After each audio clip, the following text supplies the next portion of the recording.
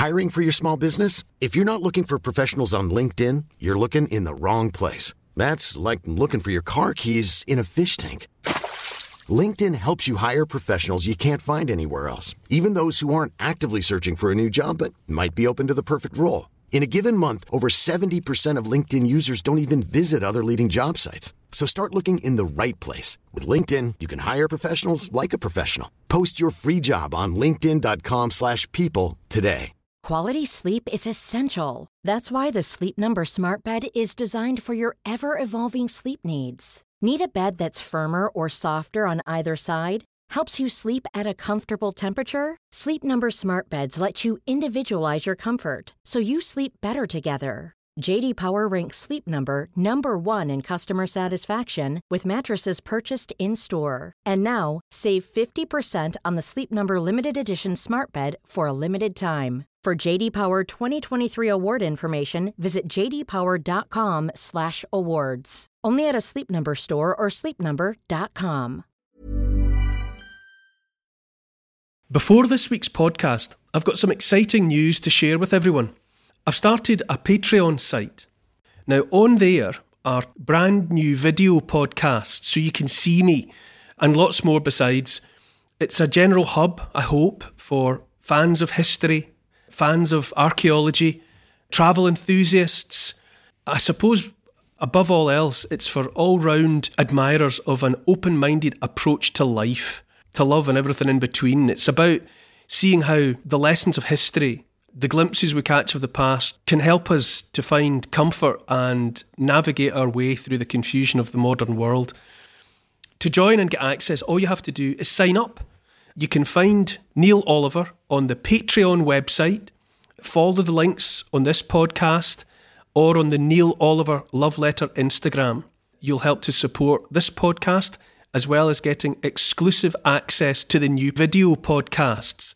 I must say and stress that the Love Letter to the British Isles is and always will be free.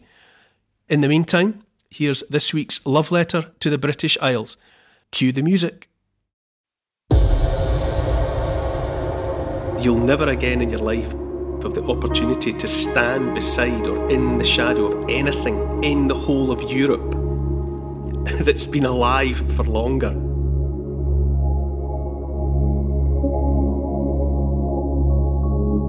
In this podcast, we're walking in a magical glen, the loveliest in Scotland, according to Sir Walter Scott.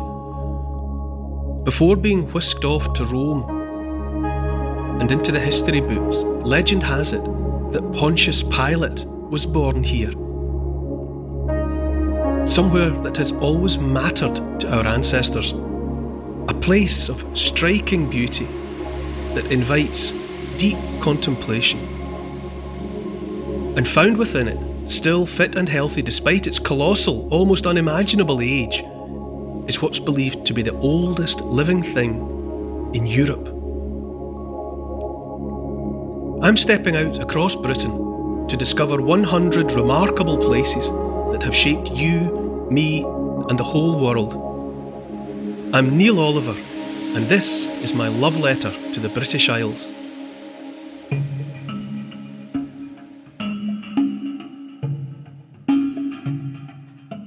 Hi Neil. Last week we found out you've been the warm-up act to Bono and U2 on the Pyramid stage at Glastonbury. Where are we now? Yeah, don't you forget it. Don't let anyone forget I was the warm-up act for U2 in 2011. Shout it from the rooftops. Well, this week we're as far from the madding, raucous crowds and loud music of Glastonbury, maybe as a person could hope to get, to the gentle dappled light in the shadow of ancient trees in one of the most beautiful, loneliest glens in Scotland. This week we're in Perthshire to encounter the legendary Fortingall Yew.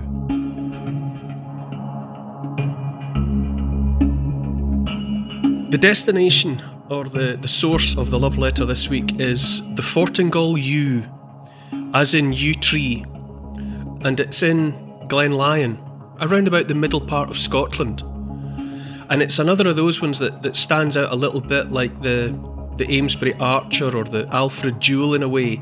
in that because it's a tree, I suppose you might say it's more of a thing than a place, but it is very much a destination. And the reasons for being confident in calling it a destination will become clear, I think, as our conversation unfolds. And I'll freely admit, it brings out the kind of dreamer in me. The idea of the possible reality of the Fortingall U just blows my mind. It opens my mind up to all sorts of images and ideas and thoughts. It's just the most extraordinary entity, I would say. So, the reason for it, yew trees are quite special in amongst the whole family of trees. The yew is quite something. They're amongst the trees that are especially long-lived.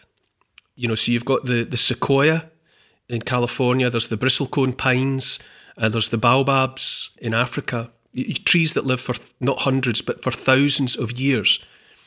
And the yew tree is one of those. Its special gift, I suppose you would say, is its power to regenerate.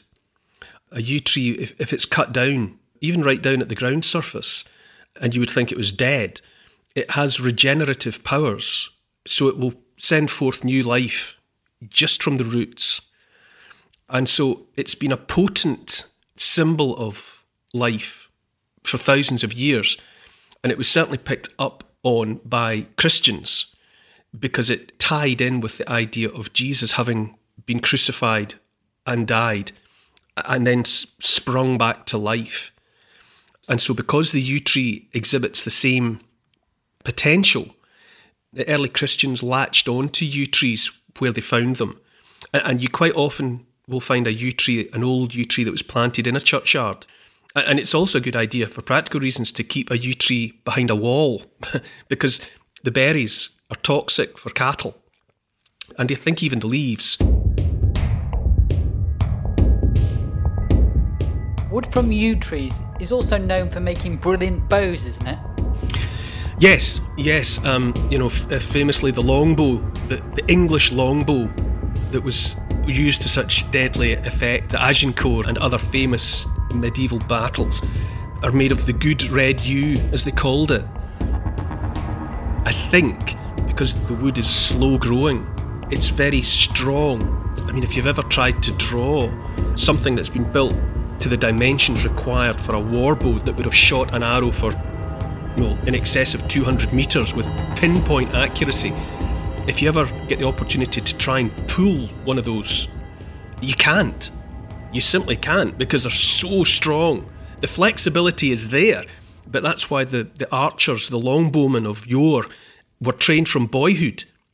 It was compulsory that they practice daily, weekly, from boyhood onwards to develop the necessary musculature and the muscle memory that enabled them to operate these things. If I gave you a war bow made of yew, there'd be nothing you could do with it.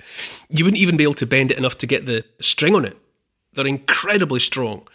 So yes, for most people, they might have heard of yew trees in the context of churchyards because they're so commonplace in Christian churchyards. But the other way in which people would have been familiar with yew is that the wood of the yew tree was famously used to create these astonishing bits of kit that were so dominant in the battlefields of the 13th and 14th and 15th centuries.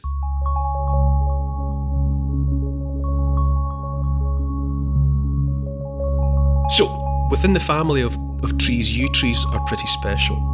And the Fortingall yew is in the village of Fortingall, which is in Glen Lyon. Glen Lyon is, well, it's a special place. Sir Walter Scott, great Scottish author, called Glen Lyon the longest, loveliest and loneliest in all of Scotland.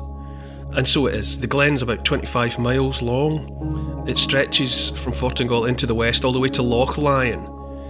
And there are good reasons, archaeological reasons especially, for thinking that, or for knowing that it mattered to people for thousands of years. Archaeologists have found settlements going back to the Neolithic and also then into the Bronze Age and into the Iron Ages. So there's been people there for a long time. And they've found artefacts there? Yeah. It's one of those valleys within Scotland, within Britain. There's another in Scotland called Kilmartin over towards the west that has a similarly long life in terms of its having pulled people into it for unknown thousands of years. But Fortingall, we've always got to get back to Fortingall and to the yew tree. It's in a churchyard in Fortingall, which is a very pretty little place. It was largely developed in the latter part of the 19th century. There was a wealthy ship owner and philanthropist called Sir Donald Currie, and he bought large tracts of land, and the school was built and the church was built, and it's a pretty little place. But the thing about the Fortingall yew is it's dendrochronologists, the scientists who measure the age of trees and tree specialists, they'll certainly allow that the Fortingall yew is 3,000 years old. As a sort of a benchmark, as a line in the sand, you'd say it's 3,000 years old. But there are enough who allow for the possibility that it's 9,000 years old. 9,000 years old. Now, that's where my mind starts to open up like a flip-top bin. And 9,000 years old, because that would make the Fortingall yew the oldest living thing in the whole of Europe. Now pause and take a breath and think about that. Because if it's 9,000 years old, that means that tree has been growing and living while everything we care about has happened. We've talked before in the love letter, the Montrose Basin in Scotland has evidence of the Storega slide, which caused the tsunami that cut what had been a peninsula of Europe into a set of islands, and we've been islands ever since. Now that was 8,000 years ago. So that means that by the time that happened, the Fortingall yew might already have been 1,000 years old. Right, so this is old. So when everyone came, when the hunters walked in dry-shod into the peninsula of northwestern Europe that became the British Isles, the Fortingall yew was there. And elsewhere in the world, while civilizations, Mesopotamia, Ur, Babylon, Egypt, Greece, Rome, rise and fall, world wars, industrial revolutions, man to the moon, the internet, all of that has happened, metaphorically speaking, in the shadow of the Fortingall yew. Now, I can't imagine living inside a head that doesn't find that impossibly fascinating. Just as a possibility. Utterly captivates me. And for obvious reasons, it's inspired people to think all sorts of things. In Scotland, and in Fortingall in particular, there's an abiding tradition or a belief that Pontius Pilate was a Scot. Now, Pontius Pilate, he's one of those, I mean, how much can you really know about a character from the New Testament? According to Roman records, there was a man called Pontius Pilate who was the procurator of Judea from AD 26 to AD 36.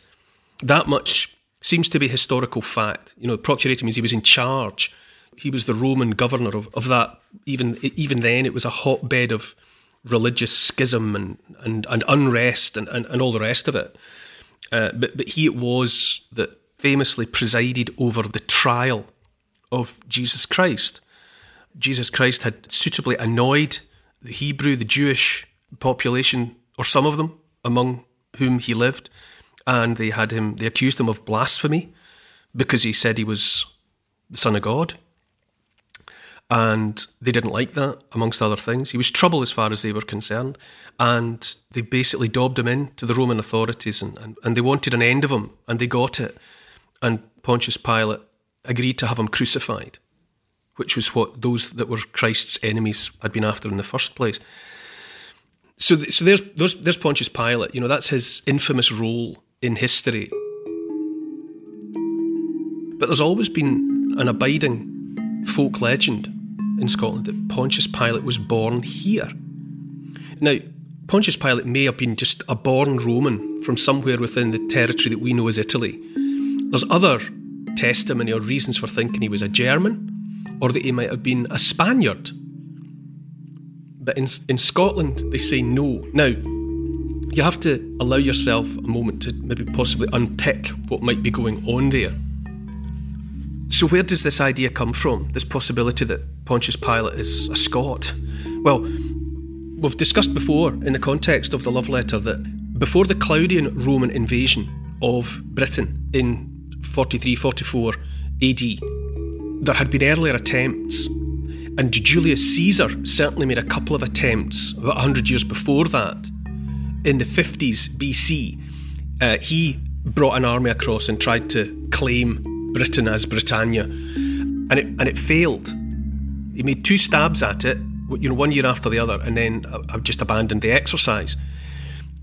But it's perfectly legitimate to imagine that even before Caesar got there, that there were links between the Roman world and our archipelago.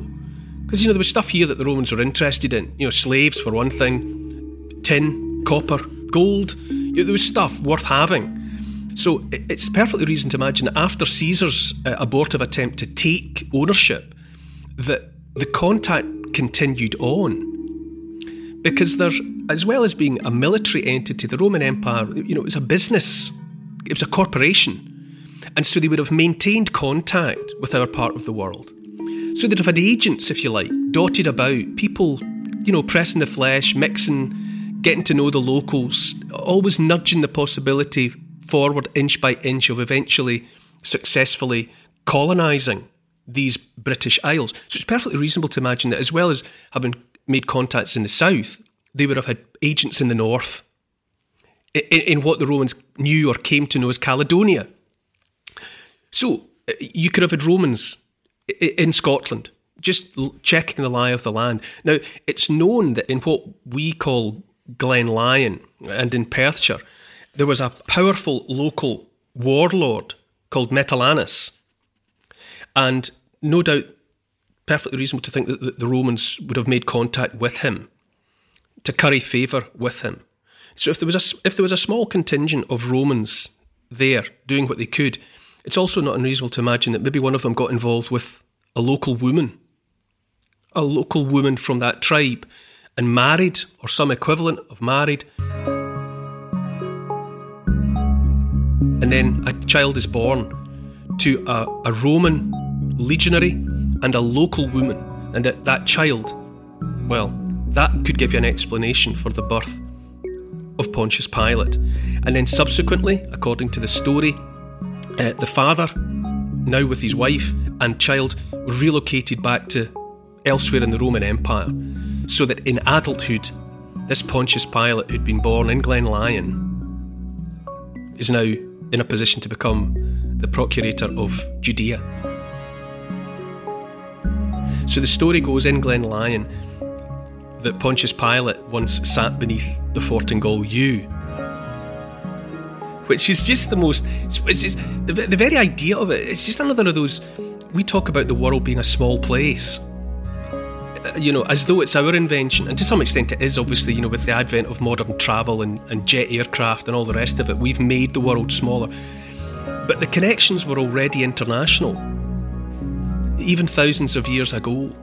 And it is, why not? Why wouldn't it be possible that somebody who starts out in life born in Fortingall subsequently ends up living out their adulthood elsewhere in the world? Now, Edwin Morgan, great Scottish poet, and I think in 1984, or there or thereabouts, he wrote a poem. It's called Pilate at Fortingall. And it's all about the idea that at the end of his life, in his retirement, in his dotage, if you like, Pontius Pilate, as an old man, came back to Fortingall. And the poem has as this bedraggled, desperate madman who is seen around the neighbourhood going to, say, the cattle trough and washing his hands over and over again, as though he's riven with guilt about having allowed Jesus Christ to be crucified. And so he washes his hands endlessly, never satisfied that he has washed off the guilt. He does it over and over again. It's a wonderful, evocative poem, and it brings to mind the out damned spot that Lady Macbeth says. The regicide of Duncan, and first of all, it's Macbeth, her husband, that can't sleep. He becomes insomniac because of his guilt. Macbeth has murdered sleep, and Lady Macbeth takes the mickey out of him for a while, but then she too, as the guilt begins to corrupt and corrode her. She finds that she can't sleep, and then she becomes preoccupied with blood on her hands that she can't wash off, out, damned spot, and so on. So it's that idea of the mark of permanent guilt. So that's woven through the story of the Fortingall Yew. And when I come to think about the tree, when I come to think about the Fortingall Yew, I'm never quite sure where to place it chronologically.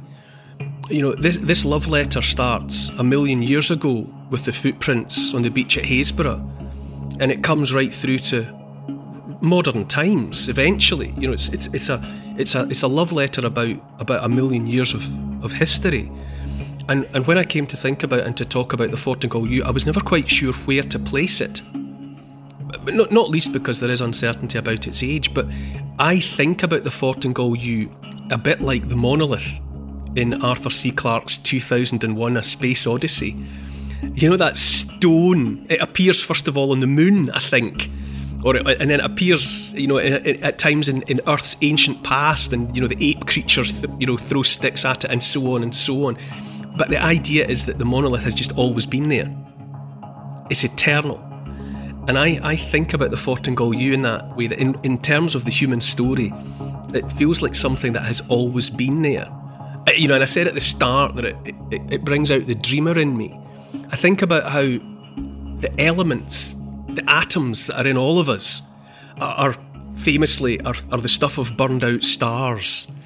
Everything of which we are made was created, forged, conjured into being inside stars. And when those stars died, those elements were scattered into the universe, and they keep combining and recombining as other things. And they're in us for a while, and then when we die, the elements of which we are composed will scatter and then recombine elsewhere later on as other things. And I think about how for a while some of the elements of the universe have been in the form of the Fortingall Yew for 9,000 years. And perhaps the time will come when the Fortingall Yew is no more. It will finally die. It will finally come to the end of its life, and then those elements will go out and become something else. In a sense, within my love letter to the British Isles, thinking about these 100 places that make up the love letter to the British Isles, the Fortingall Yew acts as my monolith, the monolith from 2001.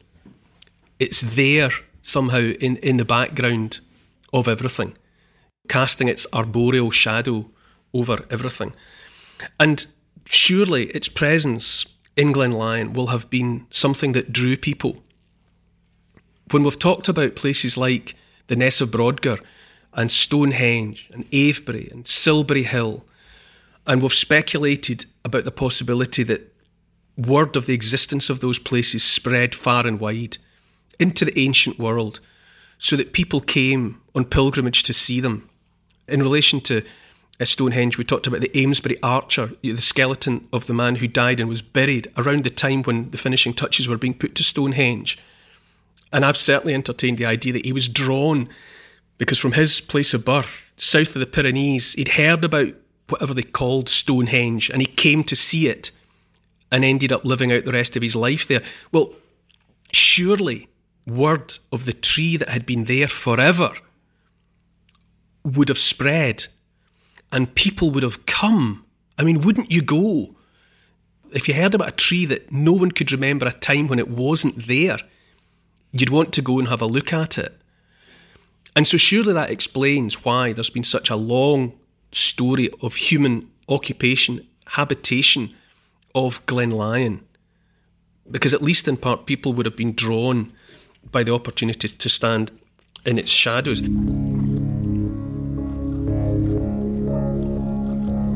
There's all sorts of history dotted about. There's a little hill nearby, it's called Moot Hill.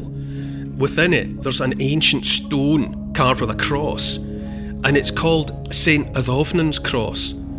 Now, Adovnan was the man, the saint, who wrote the hagiography, the biography of Columba on Iona. And it's Adovnan who's said to have chased the plague out of Glenlyon at some point during his life.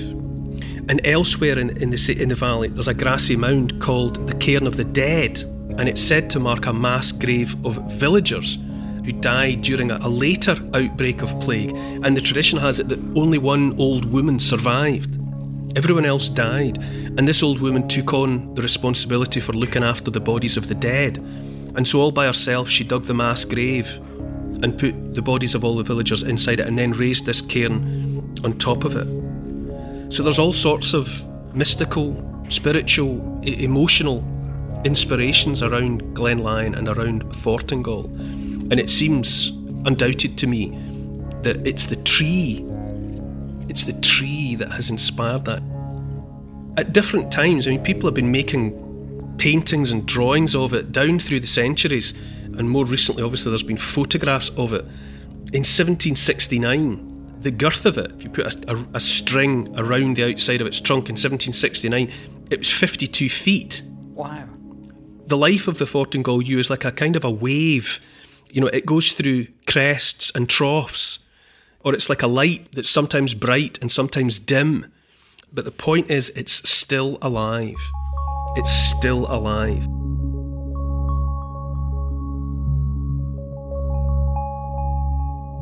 When you walk in the glen, do you find it to be as lovely as Walter Scott says? Well, I do.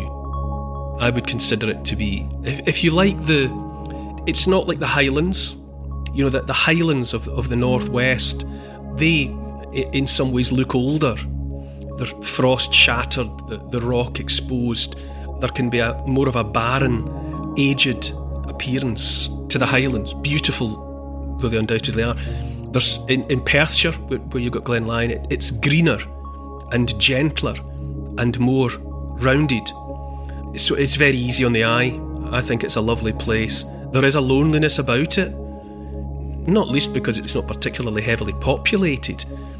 And so, you know, there's a silence there and an absence of people in certain points where you can be alone with yourself and you can get away from the ceaseless chatter of the modern world, and you can even allow yourself to forget who you are and just be there. Just be there like another living thing. Make a bit like the Fortingall Yew and just be there as the Fortingall Yew has been for 9,000 years. And I've said it before about other places. Maybe if you only had the time or the opportunity to target one of these places, you know, I've said before, maybe make it Iona, or maybe make it the Ness of Brodgar. Well, without a shadow of a doubt, I would say, if you only had the opportunity to target one, you might want to go and see the Fortingall Yew. Because if it's 9,000 years old, you'll never again in your life have the opportunity to stand beside or in the shadow of anything in the whole of Europe that's been alive for longer than that blessed tree. And I don't care to find out that any of that isn't true. I would rather retain and celebrate the possibility of all of it. All of it. The 9,000 years, the legend of Pontius Pilate, all of the other human stories that have unfolded around it, that are woven through it, somehow have become part of the Fortingall Yew. I want, and I believe, damn it, that all of it's true.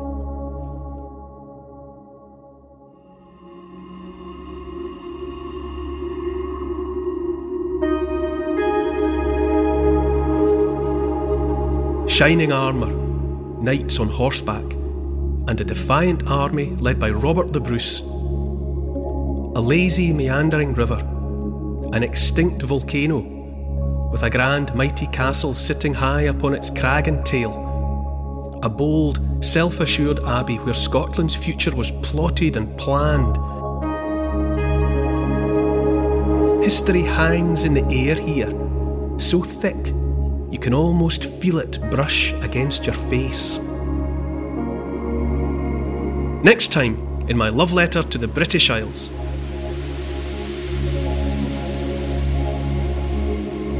Check out Neil Oliver Love Letter, the podcast's Instagram account. And to ensure you get each new episode of the podcast as it goes live, don't forget to subscribe, write a review and share with your friends. For further reading about these favourite destinations of mine, you could try my book, It's called The Story of the British Isles in 100 Places, and it's published by Transworld. Neil Oliver's love letter to the British Isles is produced by Paul Ratcliffe and Neil Oliver for Fat Belly Films. Music is by Malcolm Goldie. The social media producer is Oscar CFR. Additional research is by Evie, Lucian, Archie and Teddy. Finance is taken care of by Catherine and Trudy. Post-production is by Althorpe Studios, and the graphics are by Paul Plowman. And special thanks to the people across history who have made and continue to make these isles such an incredible place. This has been an FBF Podcasts production.